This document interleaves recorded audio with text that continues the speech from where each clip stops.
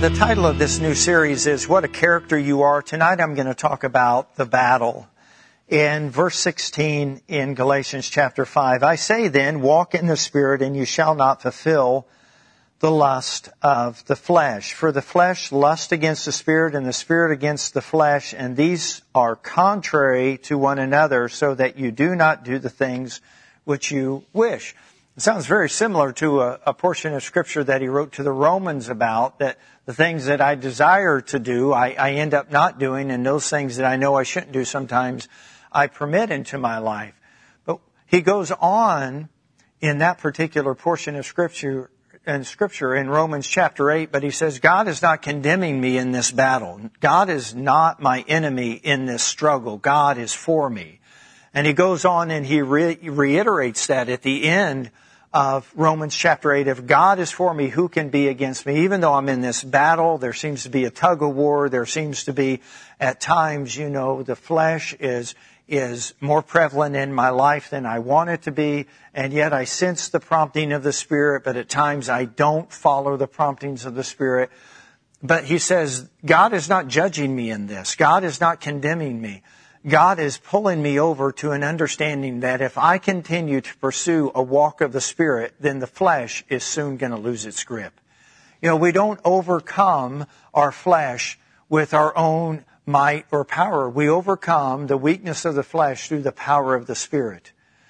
And the Spirit has been given unto us to help us with the weakness, the infirmities of the flesh, and the battle that goes on between the Spirit and the flesh. So he goes on and he tells us in verse 18, but if you are led by the Spirit, you're not under the law.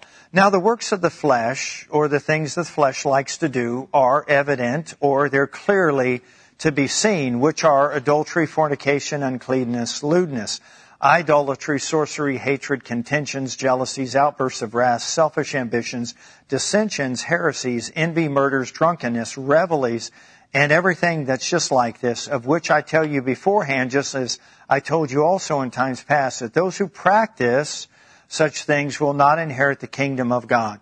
So the word practice there is really a significant word. At times we give place to the flesh, but it's not our desire to practice the works of the flesh.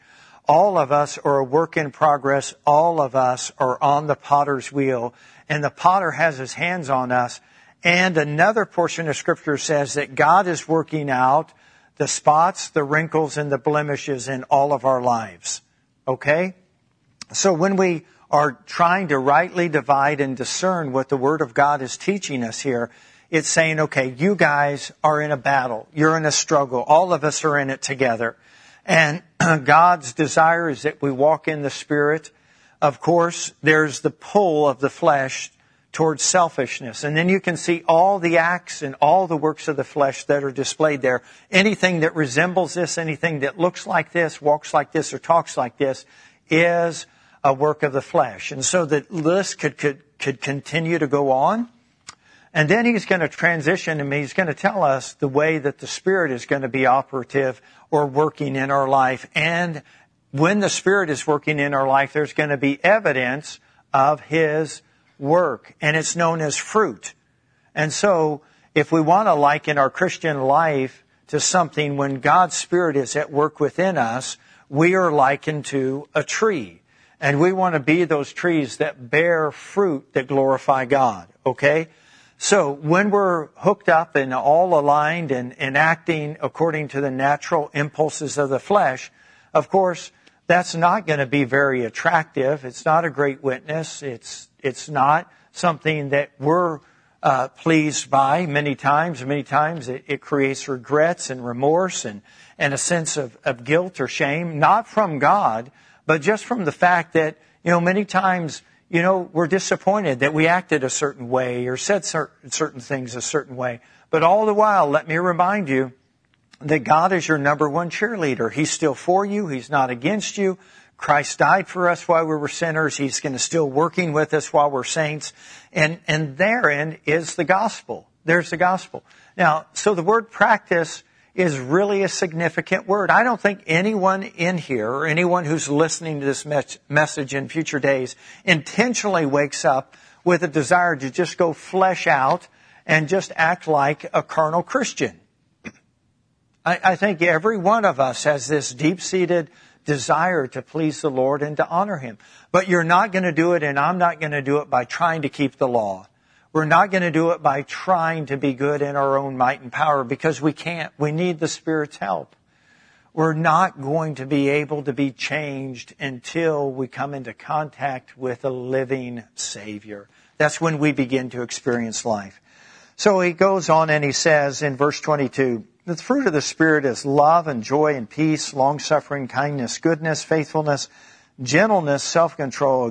Against such there is no law. I mean, there's nothing that is going to restrict or prohibit this from just continuing to flourish and bear more fruit in our lives. Verse 24, and those who are Christ have crucified the flesh with its passions and desires. If we live in the Spirit, let us also walk in the Spirit. Let's not become conceited, provoking one another, or envying one another. That would not be beneficial for any of us. So when you can look on your notes, I've just simply reminded us that there is a battle, the spirit against the flesh, the eternal against the temporal, and whichever one we feed will reveal our character and shape our reputation. The good news is that if we've been sowing to the flesh and reaping corruption and not been sowing to the Spirit and experiencing everlasting life, I mean, we can switch what path we're on tonight. I mean, we can make a decision that I am going to begin to do things intentionally to take care of myself. Spirit first, soul next, and body last. I'm going to align myself with the will of God. And when we do that, you could have been, out in left field without a ball glove spiritually for the last 6 months. But in one moment of time, if you'll draw near to God, He'll draw near to you. Now, you'll have to learn how to walk with God and to walk in the Spirit and not give place to the flesh. But I believe that's in the heart of every Christian. And so when I say that maybe you're concerned about your reputation, maybe your reputation hasn't been sterling, hasn't been something that you're pleased with, well, that can change also. Aren't you thankful for that? I mean, it can go. You can be just like the Apostle Paul. I mean, you can start off like a Saul and end up like a Paul.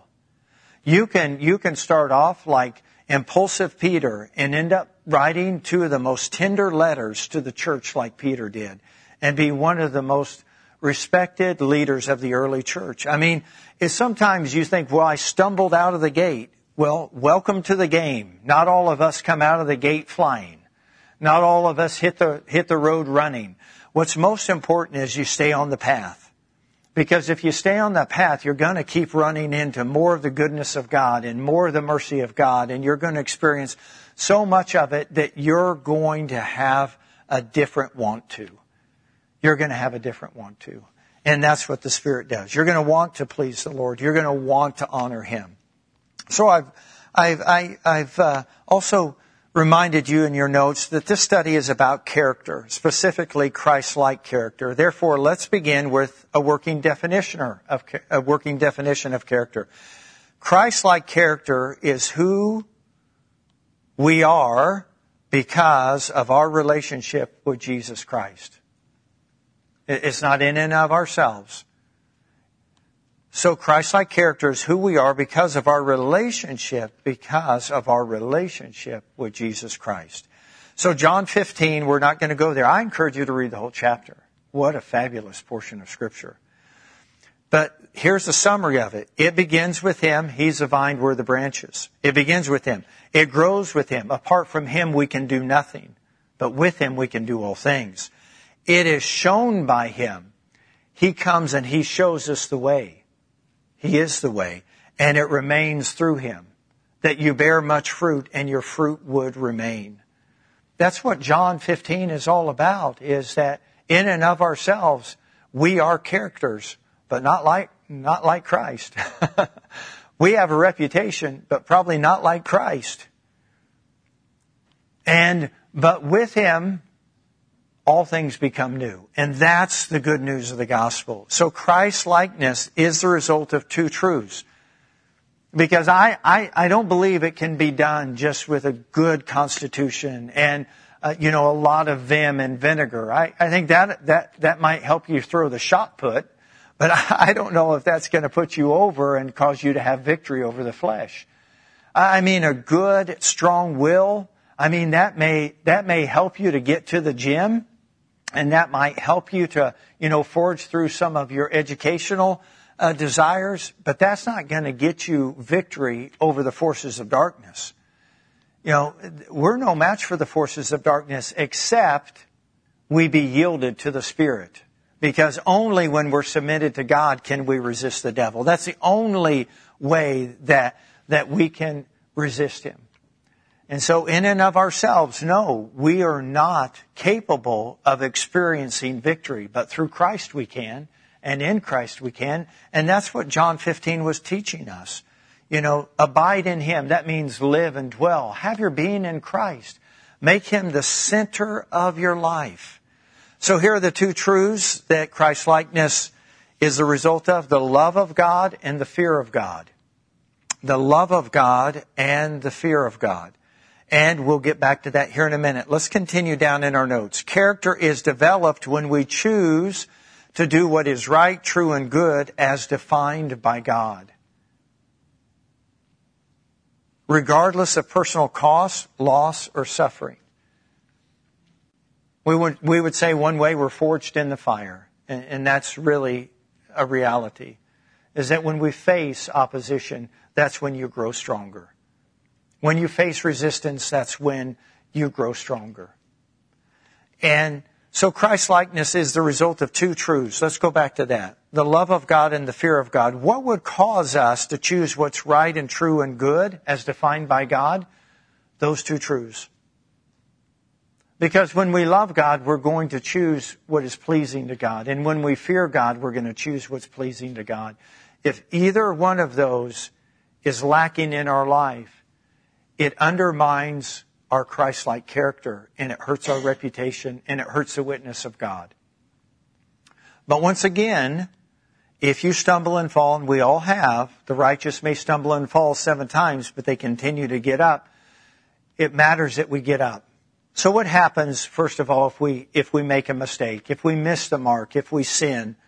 Well, if we come to Christ and confess that, he is faithful and just to forgive us and cleanse us. What if we sin against our brother? Then go to your brother or your sister alone. And if they receive you, you've gained your brother and sister back.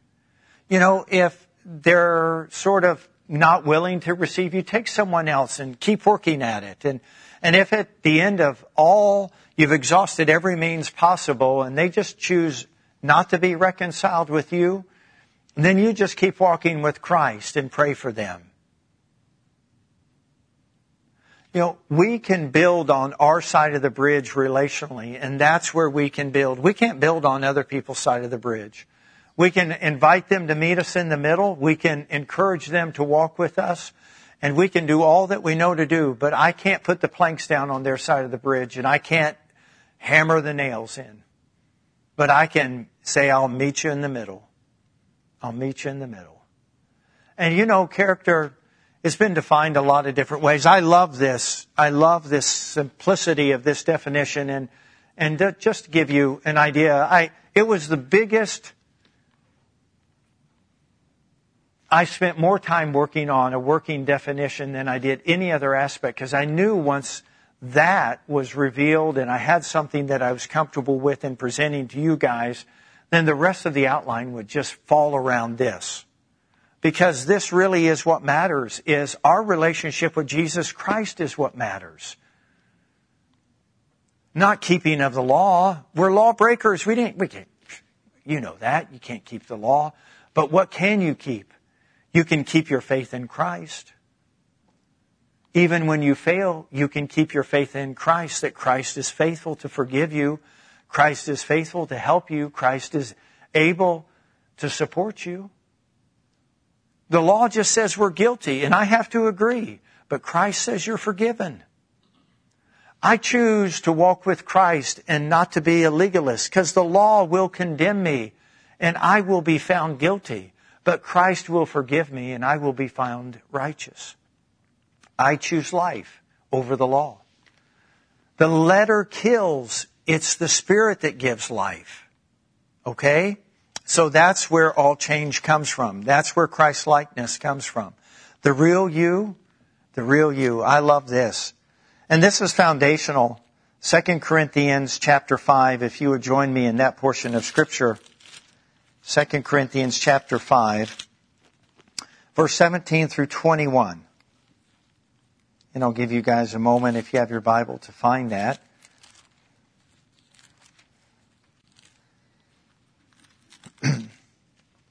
Therefore, if anyone is in Christ, he is a new creation. Old things have passed away, and behold, all things have become new.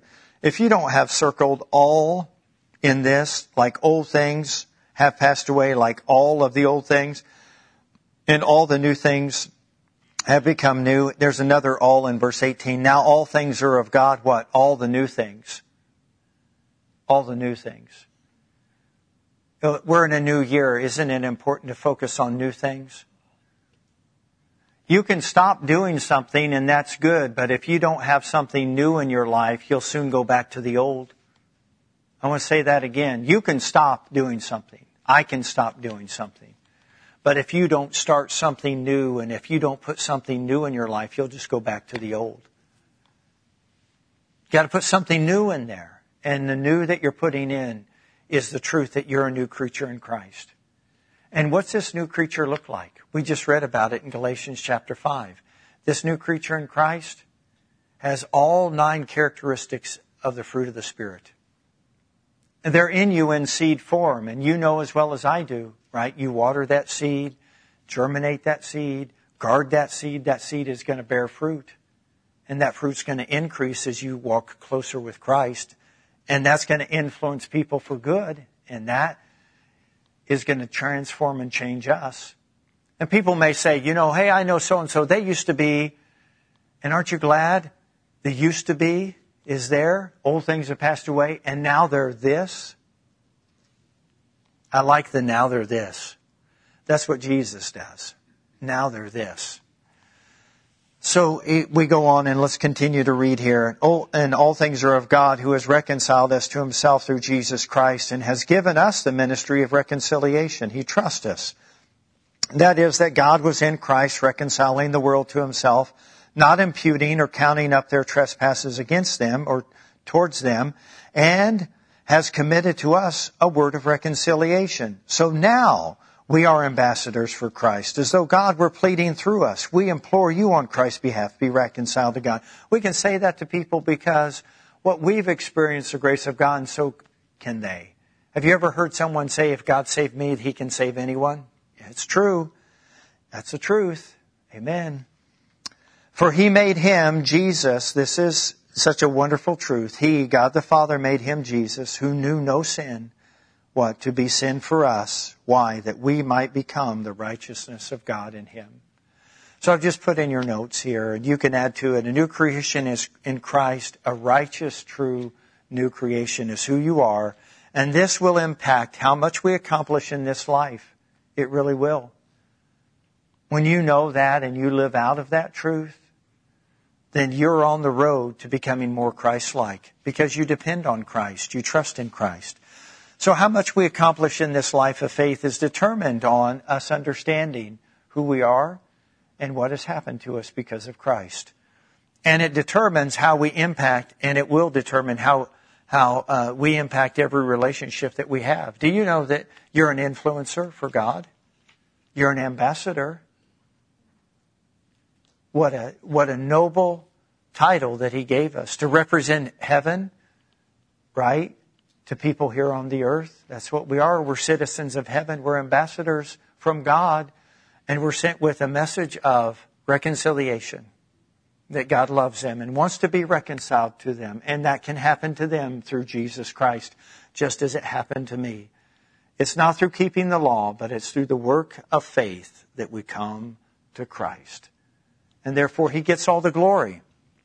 Let's read the last couple of paragraphs. You guys with me? All right. Christ-like character is more far-reaching than our talents, education, ethnic or family background, monetary worth, or our physical attributes. I.e., here's an example. Our looks, our net worth, education, or family background may open a door for us, but our character will determine what happens once we pass through them. You guys know that that is true, don't you? Yeah. So this study is also about change. And I would say change for the glory of God. How God changed us and is committed to working in us until the day we depart to be with Him or He comes to receive us unto Himself. For the good work He began in us, He will be faithful. He's faithful to complete it until the day of Jesus Christ. Thank you for listening to today's message. We hope that it encouraged or inspired you to God's best. If you have any questions about today's message, need prayer, or would like to learn more about Living Word Fellowship, please call 641-828-7119 or visit us at lwfknoxville.com.